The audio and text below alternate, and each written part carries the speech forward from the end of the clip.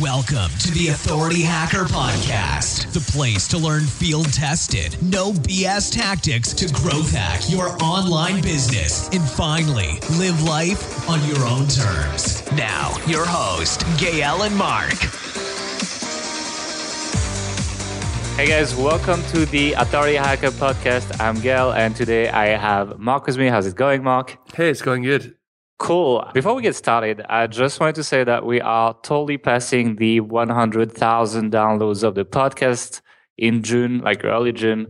So I wanted to thank everyone for downloading all these podcasts. I had no idea it would get that big, especially given the fact that we're not really focusing on production level. We're more focusing on the content, but it seems to be working with you guys. So thanks for everything. But let's just jump into today's topic, which is the lessons that Mark and I learned from a failed software as a service company. And to be frank, that was a pretty bad failure. Like, we basically made almost no money out of that. And it was pretty bad. So can you just explain what happened, Mark? Yeah, so about, was it like 3 years ago? 2.5 years? 3.5 years ago, I think it was. This was back when we were still running our agency, and around that time we kind of knew we wanted to do other things, but I guess we weren't really too sure what. And I think it was around about the same time we'd started Health Ambition for the first time. A little bit after, yeah. Yeah, it was very much in its sort of infancy back then. We had this idea to run a software company. A few of our friends had started software companies, and one or two had been quite successful with them. And we thought, hey, we could do that too. And so we had this idea. This was actually came out of running the agency and all that kind of stuff. We were having to produce a lot of content. And it was at the time, to give some context, we were producing up to like 1,000 guest posts per month, plus managing many clients' blogs. So like the amount of content we had to output was crazy, actually. Yeah, it was insane. And there wasn't really any good, or at least we weren't using any good solutions at the time, software solutions to manage this. It was a lot of Google Docs and spreadsheets and that kind of stuff, which isn't really ideal once you go beyond a few writers, Yeah, we had one full-time person just to manage that process, not to manage the process. Yeah, and that wasn't even enough at some point. So. Yeah. Yeah. The idea then was, okay, let's build, there's a need here, clearly. I mean, we have this need. I'm sure every other agency has this need. How do you get good content at scale?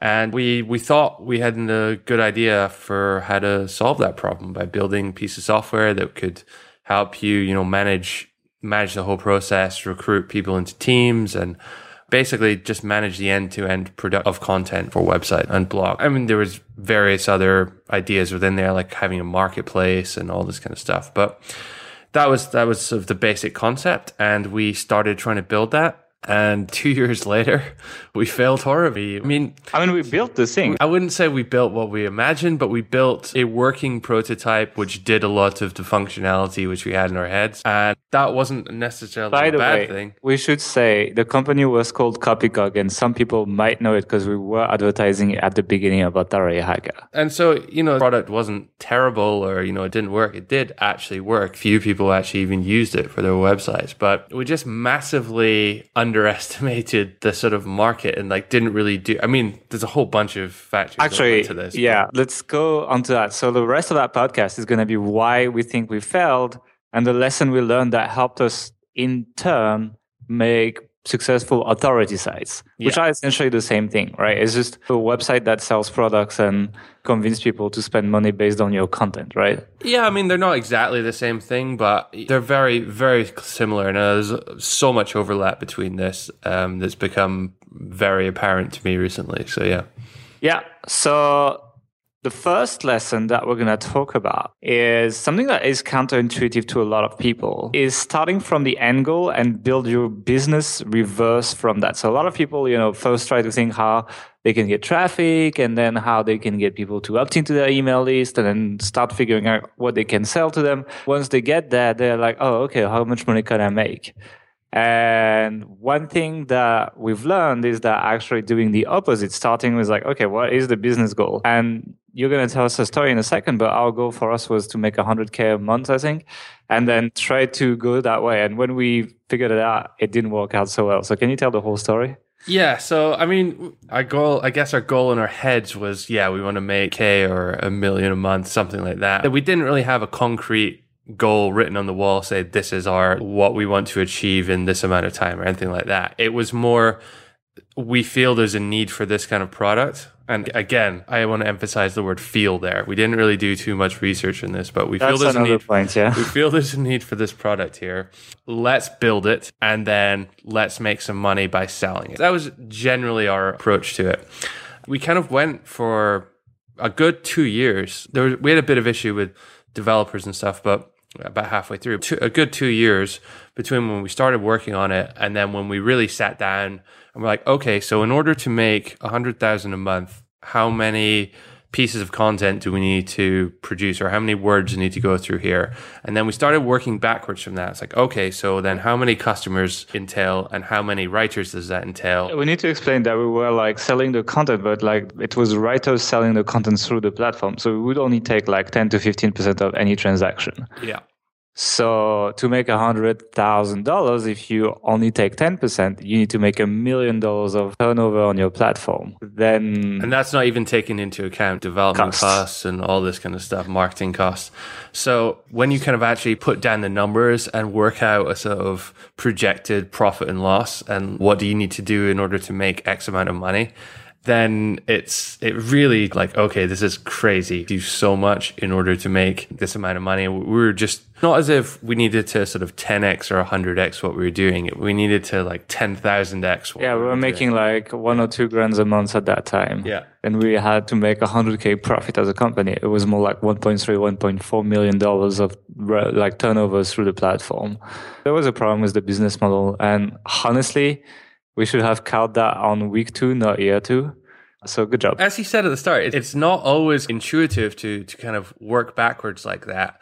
I think most people, when they're starting a business, any business, I mean, we've even made the same mistake with authority sites. It's like, I think there's an opportunity here, or, even this would be kind of cool to do, don't you think? We could get a lot of traffic in this market. Not really thinking beyond that. Okay, so what does that mean then? If we get this amount of traffic, which products can we sell? How much can we sell those products for? What conversion ranges are we going to get? Okay, what's the minimum and maximum we can make off of this? And when you sort of work backwards from the end goal, like what do you need to do in order to make $10,000 a month or 100,000 or whatever? How many visits you need, etc. You bring it all backwards and make a sort of forecast. And again, you're never going to be totally accurate with, you're never going to know what your conversion rates are, but it's fine. You can have sort of. It's not going to be 20% and it's going to be more than 0.1%. So, I mean, usually you can assume like. You can even have like a minimum and a maximum to like make sure you cover the range. And even then, your projections will be like quite broad. But it's going to give you a much, much clearer idea of, is this feasible or is this just a monumental, unrealistic challenge that's never going to work? To run the rational thinking copycat, it was like, let's assume we were taking 10%. It was 15, but let's assume we were taking 10% to make it simpler. It was like, to make 100K a month, we need $1 million through the platform. To make $1 million, let's assume like the average client buys like 5 articles a month at like $40. So it's like 5 times 4. It's like there's $200 spent, right? So $200 divided $1 million divided at $200. It's like 5,000 clients. Now imagine that we convert at like 3%. So we need let's say 5%. So we need like 20 times that. So 5,000 times 20 for the traffic. It means that we had to bring a copycat.com to over 100,000 very relevant visits per month, or at least 100,000 visits to actually get these clients and retain all of them, which is not possible, which is very, very hard for this kind of like service. Like it's 100,000 visits. And then you factor in things like burn rate and it's like, this is very inapproximative, but it just gives you an idea. They probably get a burn rate of 20%. So you kind of need to make up for that, etc. Basically, it was a very, very difficult task to make this work. And because you can't expect 5% conversion rate on a blog post, you need 5% conversion rate on your sales. You make a blog, you need to calculate that, maybe only 10% of that blog traffic goes to your sales page. So then that becomes like 1 million visits and so on. So yeah, that made it actually really not worth it in this market. There are easier ways to make money in this market.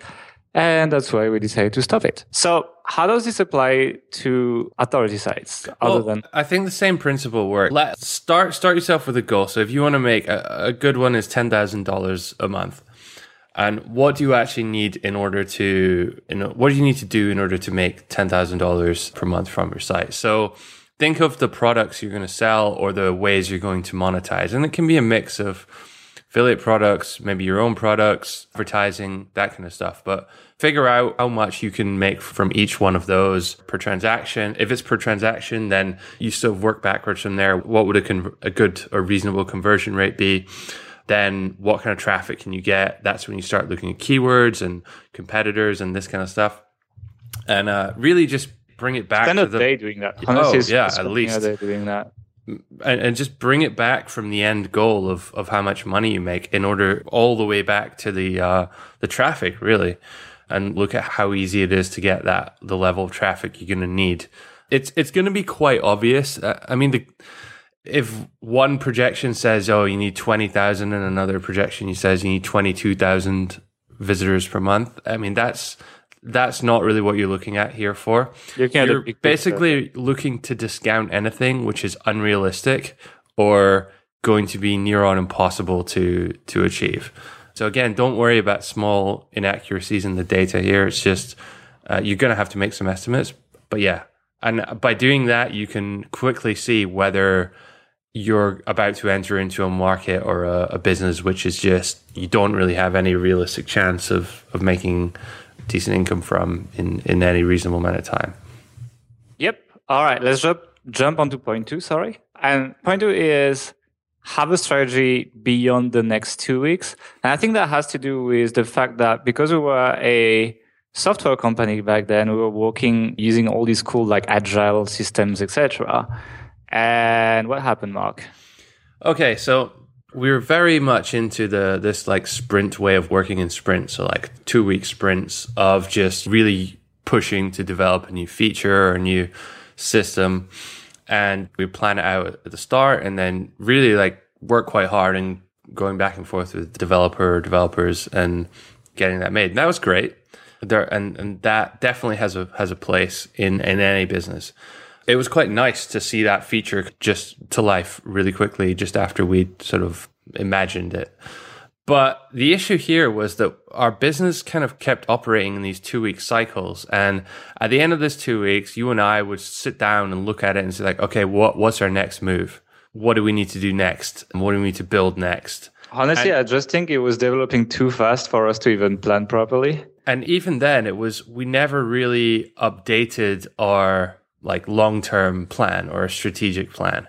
We're just always operating on this sort of tactical level. And because of that, and because obviously you have delays and development and it's never 100% accurate, all of the marketing stuff, which, well, to be honest, we never really planned the marketing stuff at all until, the development part was finished. It's like, oh, okay, people can now sign up. Great. Let's start thinking about how to market it now. There were various reasons for this. I mean, it wasn't just we were total idiots, although that's... We had an agency as well, right? But we were working on a lot of other projects at the same time. So that was a mistake in itself, I think. Yeah. But yeah. So yeah, we never really planned out how the business would run or how we would grow it until the time came when we were sort of ready to onboard clients. And had we done that correctly or the other way around, we would have been able to think of plan what we needed to do and get all the marketing and these kind of activities rolling in advance so that it was ready. We could just turn it on when the development finished. Yeah. I mean, yeah, it's just like we were not very good at like launching products by then. Yeah. It's like we were good at like doing that SEO thing that we know, etc. Like that was okay, but actually like actively marketing to an audience, we were not very good at it. How does that help people building authority sites? Well, I see a lot of people have a similar approach. I call it the build it and they will come approach. And they assume that, okay, I'm just going to build a website about health or dating or something. And then they get involved, they start building the product, and they start making, even in some cases, fairly good website with fairly good content, information, even sometimes their own products and stuff. But they never really tie in the marketing side of things. And they're constantly working on the next shiny thing, which they heard someone did well or made a lot of money from because they read it somewhere in some forum. And basically, the approach you need to take here is kind of a little bit different. It's more you need to, first of all, figure out what you're going to sell and how you're going to sell your product on your site. But also, whatever you're working on, you need to always come back at some point, hopefully on a regular basis, and kind of have your overall strategy for. You need to answer the question like, how is that making money? Yeah. How is what I'm doing in the next 2 weeks contributing to my overall strategy of whatever that is, launching all these products and getting all these people through these funnels or whatever it is?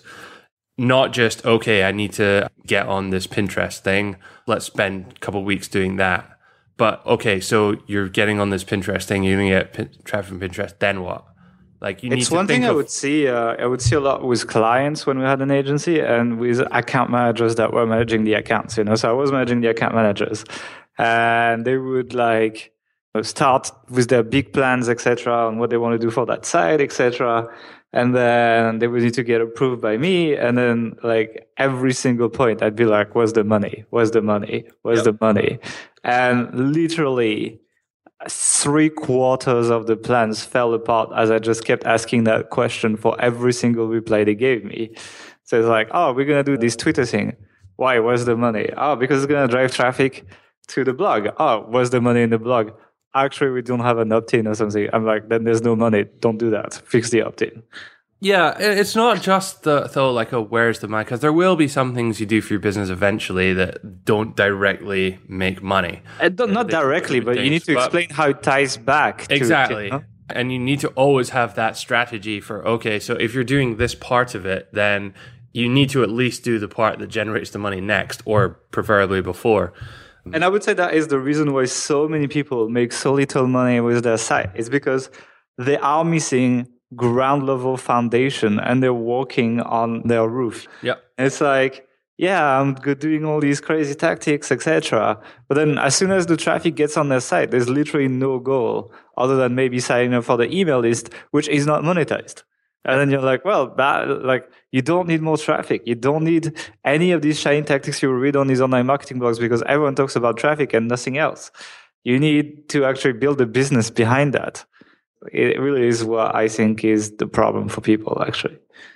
Yep. I think it's just a lot more easy to execute on these strategies. And feels good, if you see your traffic increase by 20%, you say, oh, okay, that's great. But if you're still under monetized or not monetized, or you don't have any proper funnels in place and all that kind of stuff, then it's pointless, Yeah.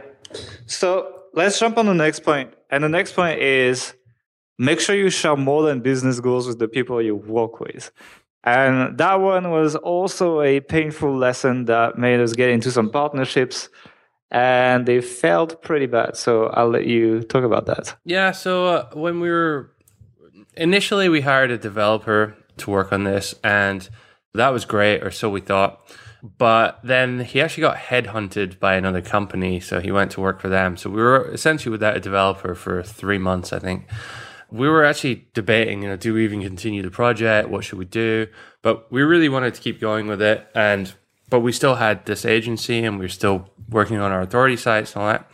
So, and both you and we're not developers. We don't really know the first thing about hiring a developer or how to, I struggle with CSS already, so yeah. Yeah, how to assess a developer, let alone here in Hungary where neither of us speak Hungarian. So we're like, okay, let's bring in someone and he can, take care of this problem for us. So that's exactly what we did. We brought in another essentially co-founder or someone at our level who's, spoke the local language and we thought had a good history of, building development teams and software products and stuff.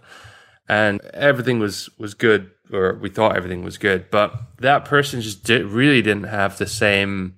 He found the next developer, though. We need to give him credit for that. That's true. I do accredit he that was more, really good. I do accredit that more to luck than Okay. than anything.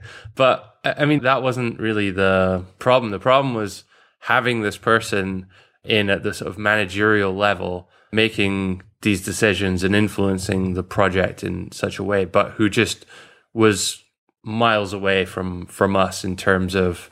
Yeah, he had a different history. He was more like we were more like the internet marketing guys, and he is more into like the startup scene. Yeah. I must say there is kind of like there's a big cultural gap between these two worlds. And people view growth very differently. And, in the startup world, it's usually very opulent. There is funding, usually like big rounds of seed funding for even if you don't have a concept or anything. Although that is changing these days. But like money was, if you knew people in startups, money was never a problem. At least when you were starting off, you just had like 1-2 years runway.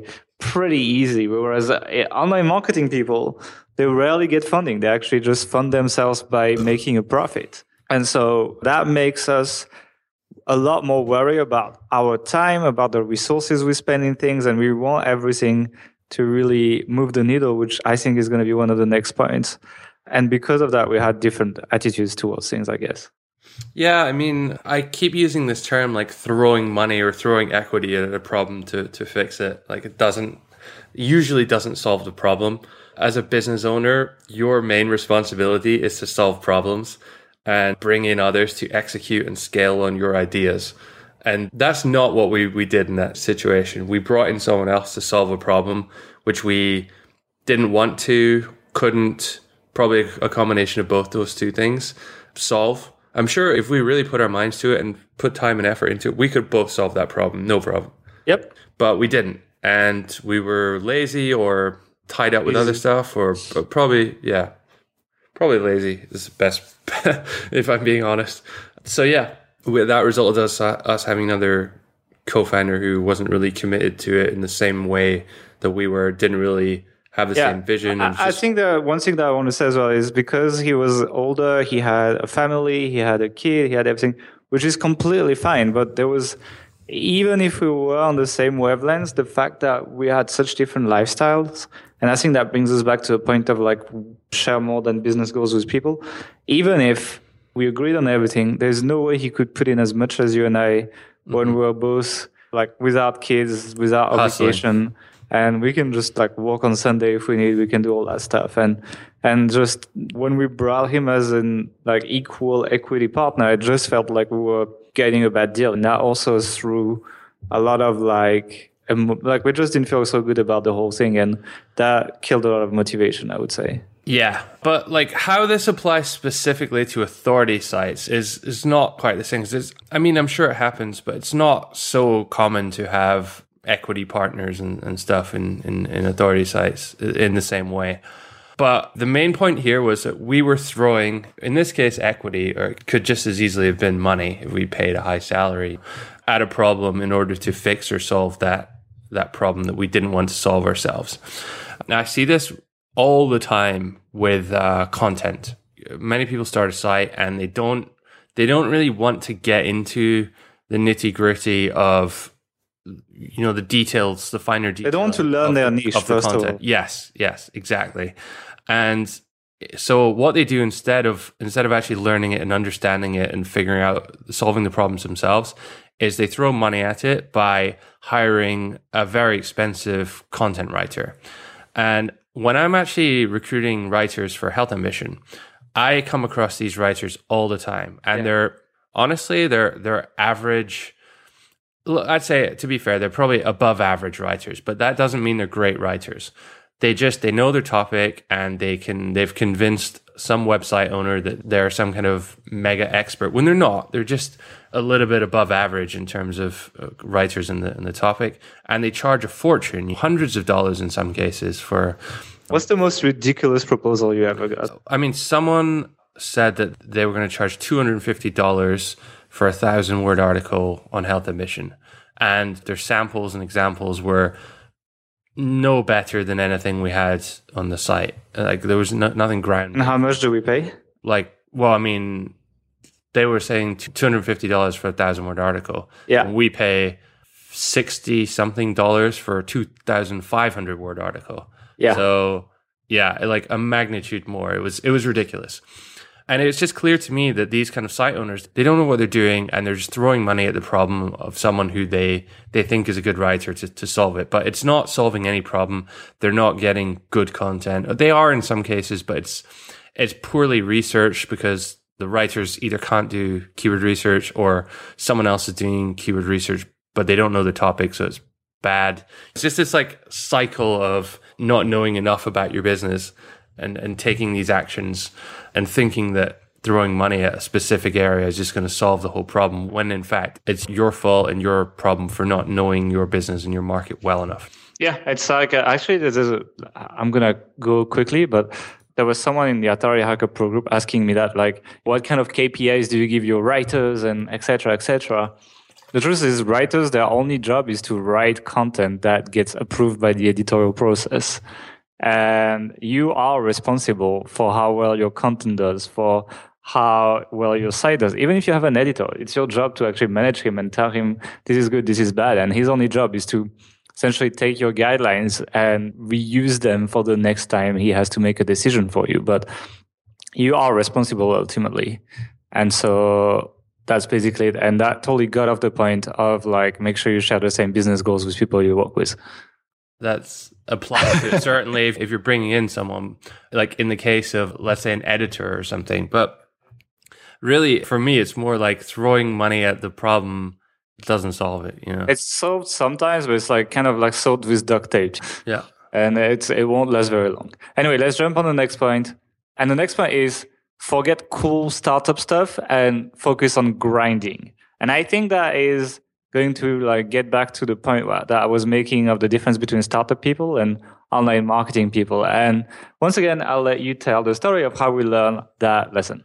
Okay, so I can't even remember how it came about. I think they outreached to us. They found us on somewhere anyway. I don't know what it was. But probably. Yeah, something like that. The Next Web, which is a startup event, happened. They have one every year in Amsterdam, and I think they have a few others in different places, I'm not sure. But essentially they approached us and like, we really like your idea. We want you to come and pitch at our event. I'm like, okay, that sounds interesting.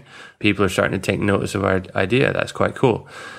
And then like, okay, but there's a application process. We had to fill in this long application form, and we had to go through like 2 different interviews on Skype with people just to like present our idea. And then eventually they're like, okay, you've made it through. And at that point they're like, oh, by the way, it's I can't remember how much it was, like 600 euros a ticket or something. You had to buy 2. And we're like, oh, and then they're like, oh, well, but you could win 50,000 euros in funding if you win the competition. And it was, I mean, basically the whole thing is just it was a very well made sales funnel. Yeah, it's a big sales funnel. When we got there, 90% of the other businesses were absolutely terrible. And there was a few. Give us an example. There's a guy who was literally walking around with like a tray around his neck, and he had this like lottery. And I can't remember the specifics of it, but basically it was just a lottery. And that's revolutionary. Yeah, that was his business idea. Amazing. It was completely ridiculous. I must try and dig out the site if I can still find it for the show notes. But yeah, it was. I mean, there are plenty of other just stupid ideas, and so we spent a few thousand euros on like traveling to go there and preparing for it and doing all this stuff. But it was just a massive distraction in time from what we were doing. And we took a week away from 2 out of 3 people in a company. Not even that, but we finished developing these things which weren't really that important, just so we could demo it. And it was bullshit. Did we even demo to anyone? Or? Yeah. I mean, we spent a good solid day demoing to a lot of people, but honestly, they were just there, because the company had sent them, and they were there for the free alcohol, and they're like, oh, that's interesting. And then walking on, what free swag can I get from the next one? Because everyone gives out the t-shirts and pens and stupid stuff like that. So, yeah. I can feel the pain when you talk about it. Yeah. It was one of these things, like as soon as I got there, I was like, okay. I then realized this was all like a massive scam. And like, all right, well, might as well make the most of it. But so you got the free alcohol. Yeah. Well, it wasn't free, but yeah. Sure. So what's the lesson? The lesson there is focus at least 95% of your energy and your time on activities that are going to move the needle for your business. There's always going to be these mandatory things, taxes and legal things you have to do, which you just have to do anyway. So grin and bear it. But anything which is not going to move the needle, going to make you money, going to contribute towards making you money in the short to medium or long term, then don't do it or wait till later. And really, this happens so often with authority site owners. Get questions all the time about, what do you think of this logo versus this logo? And I'm like, dude, it doesn't matter. Just put a text logo up. You have 0 visitors. Nobody's going to care. Like, work on that when you also like working on the next blog post. It's like working on your blog is kind of like a trap, because eventually when you start getting some traffic to your site and you still don't have any kind of sales funnel, you don't have any kind of monetization in place other than maybe a few affiliate links here and there, which, by the way, shouldn't be your only business model.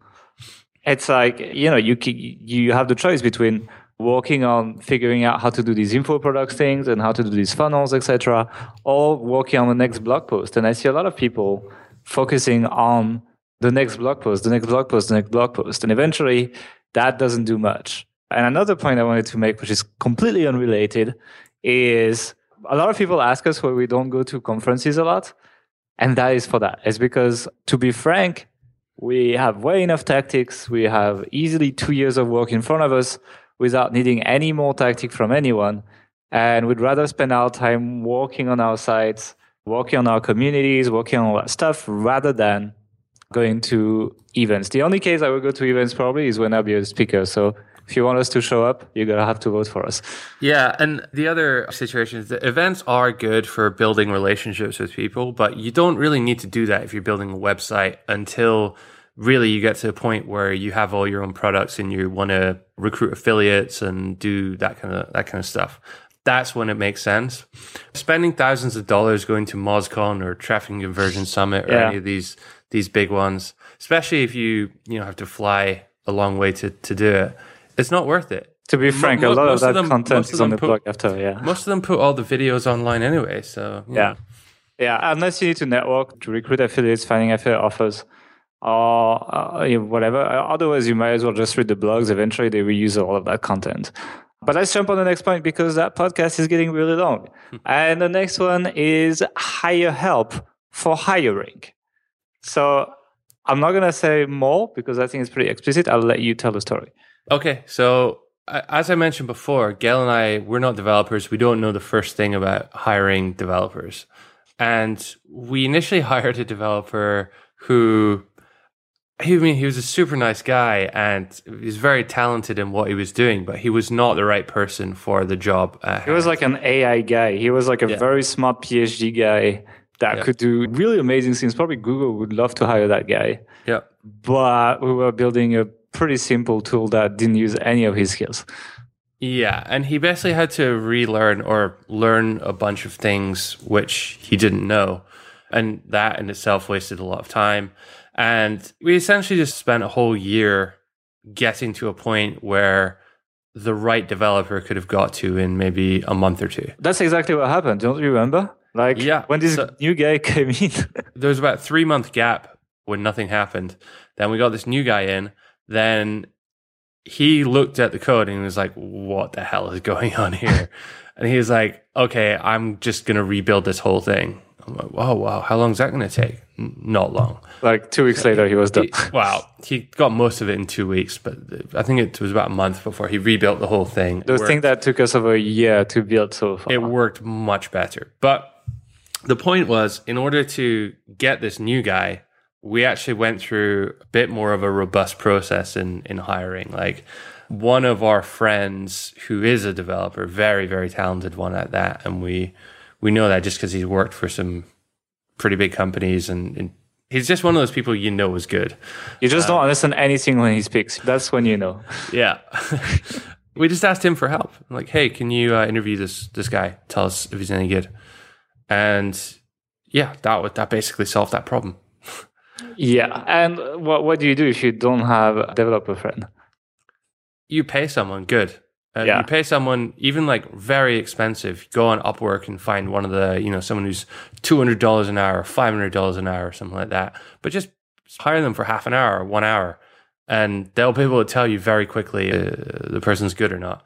This applies a lot as well for authority sites. If you're not a native English speaker, or you don't know a lot about the niche you're going into, then you can hire like one of the top experts, usually for not that much money. And again, you only need to hire them for an hour, maybe 2 hours tops, to really screen good few writers or whatever the role might be.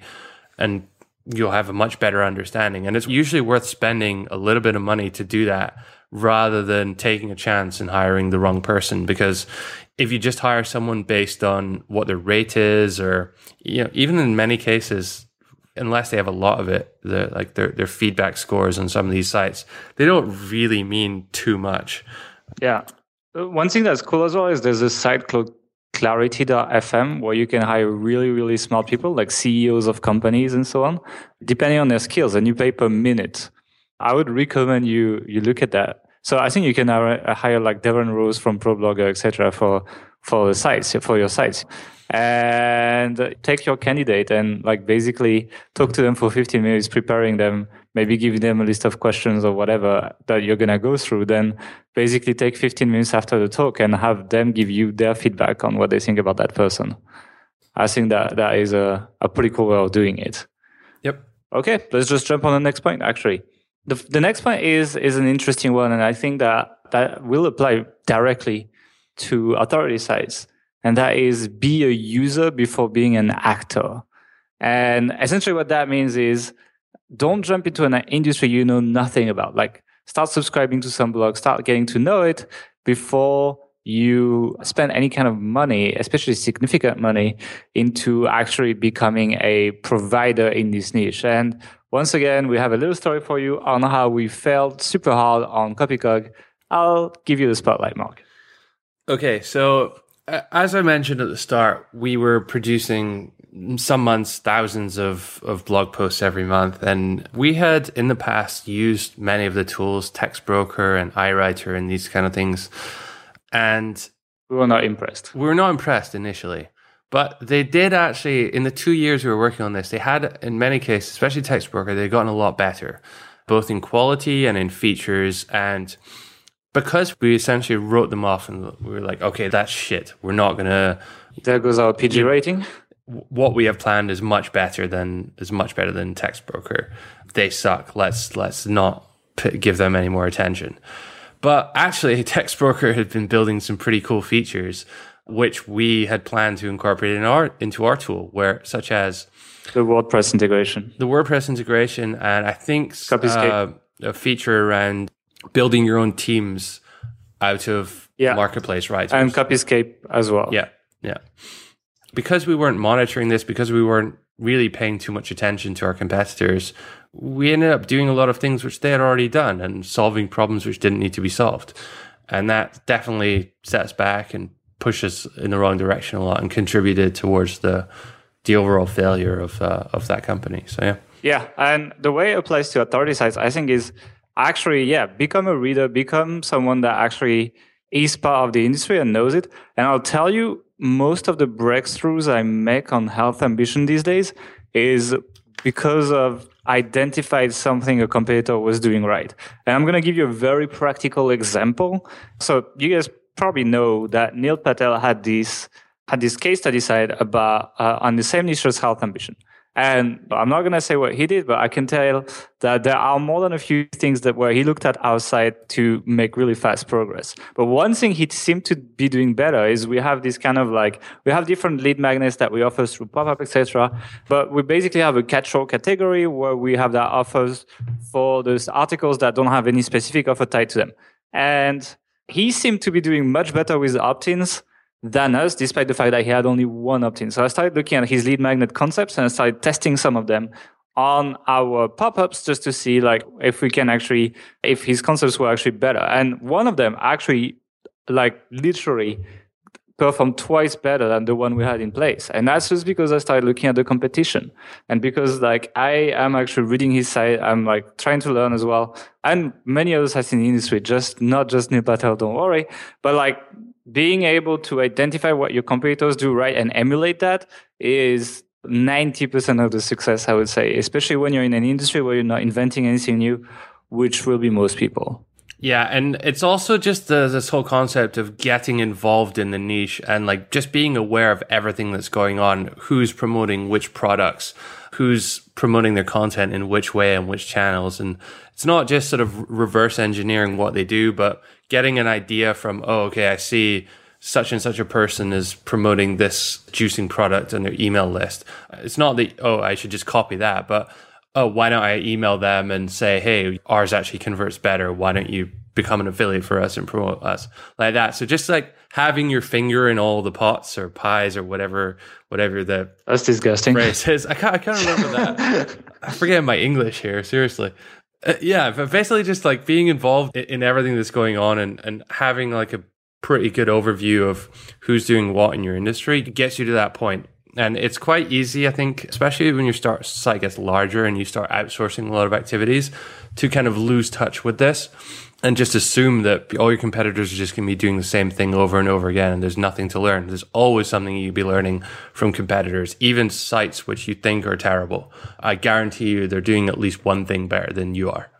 Yeah, a lot of the things we do are inspired from other sites. It's like we do invent some stuff, but we also look at a lot at what people do. But without transition, let's just jump on the next and last point, which is actually going to be should have been transitioned properly, which is be the best at one thing and not a jack of all trades. And I think that is especially important when you're starting up and you don't have the resources to do everything well, like we did. And despite that, we still tried to do everything with Copycog. And Mark, I'll let you tell a story. So what we tried to do with Copycog was solve all of the world's content production problems by building one single tool and do it all on day one. We had these very grand ideas, and I think that had execution and development been instantaneous, we could have come up with something really awesome. But that's perhaps just in our perfectionist nature. And we really lost, in trying to solve all these problems, we lost sight and we lost track of actually executing on this and actually being able to solve even any one piece of the puzzle in a meaningful and efficient way. So we built our platform trying to do everything. And what we ended up was a platform that could kind of do most things, but didn't really do any of the things particularly well. Yeah, it's like there was no advantage of using it over Trello to manage your content, for example. Yeah. Like you could do exactly the same thing with Trello. It actually was a little bit more fluid. Yeah. So there's less bugs. Yeah. So that's the thing. It's like if you do one thing well, you won't get necessarily a big audience, but the people that are having this one problem, they will stick with you. And then you can just do the next thing well and the next thing well, and eventually do like everything. But like, that is after 10 years of development and a lot of money spent on it, not on day one. And that applies to authority sites as well. I think it's important that it's good to pick one topic and be really good at it. For us, we did juicing on Health Ambition. On Authority Hacker, honestly, we just were like, well, we can just do really deep advanced content. So that's what we focus on. We focus on advanced content, not newbie content on Authority Hacker, and try to dominate that thing. And then that builds that kind of like audience that is looking for that after. And in terms of focusing, I would say also focus on one traffic source. So if you're doing SEO, then just focus on SEO. Don't worry about social media at the beginning. Don't worry about anything like that. If you're just doing Facebook ads, just focus on Facebook ads and so on. And additionally, focus on one monetization method and don't stop until you make several $1,000s a month from that one monetization method. And once you have that, then you can diversify. But that's it, I think it's very important to like a lot of people look at Health Ambition and they just try and copy the site. Yeah. Don't do that. It's far too broad of a site to be starting off with. What you want to do is really like focus on a subtopic or sub niche that you can really go into detail about, and you can properly understand the needs of the users. You can focus on having one offer, or one funnel rather. With Health Ambition, we have all these different funnels, and it takes a lot of time to research them and build them and update them and all that. And just because the site's so broad. But if Health Ambition was just a juicing site, it would make so much more money, because all of our traffic have one requirement and have one need, and we'd be able to really understand that much better and to serve it well. So, yeah. Yeah, if we had to do it again, we probably wouldn't. We just deal with it because we have it now, and it's a profitable site still, so why not? Yeah. But if we had to start from day one and we could get all the money back, we might do it. Yep. So on these wires was, I hope that you guys found this interesting, and we try to like tie that back to authority sites. So a lot of these things talk about our software as a service company, but to be frank, a lot of these lessons have been used in our current projects, and that's why we're doing a lot better now, actually. So thank you for joining. Mark, thanks for joining as well. Thanks. And we'll see you guys on the next podcast. See you later. Bye. Thanks for listening to the Authority Hacker Podcast. If you enjoyed this show, don't forget to rate us on iTunes and send us a screenshot on authorityhacker.com/bonus to claim your free premium Authority Hacker training.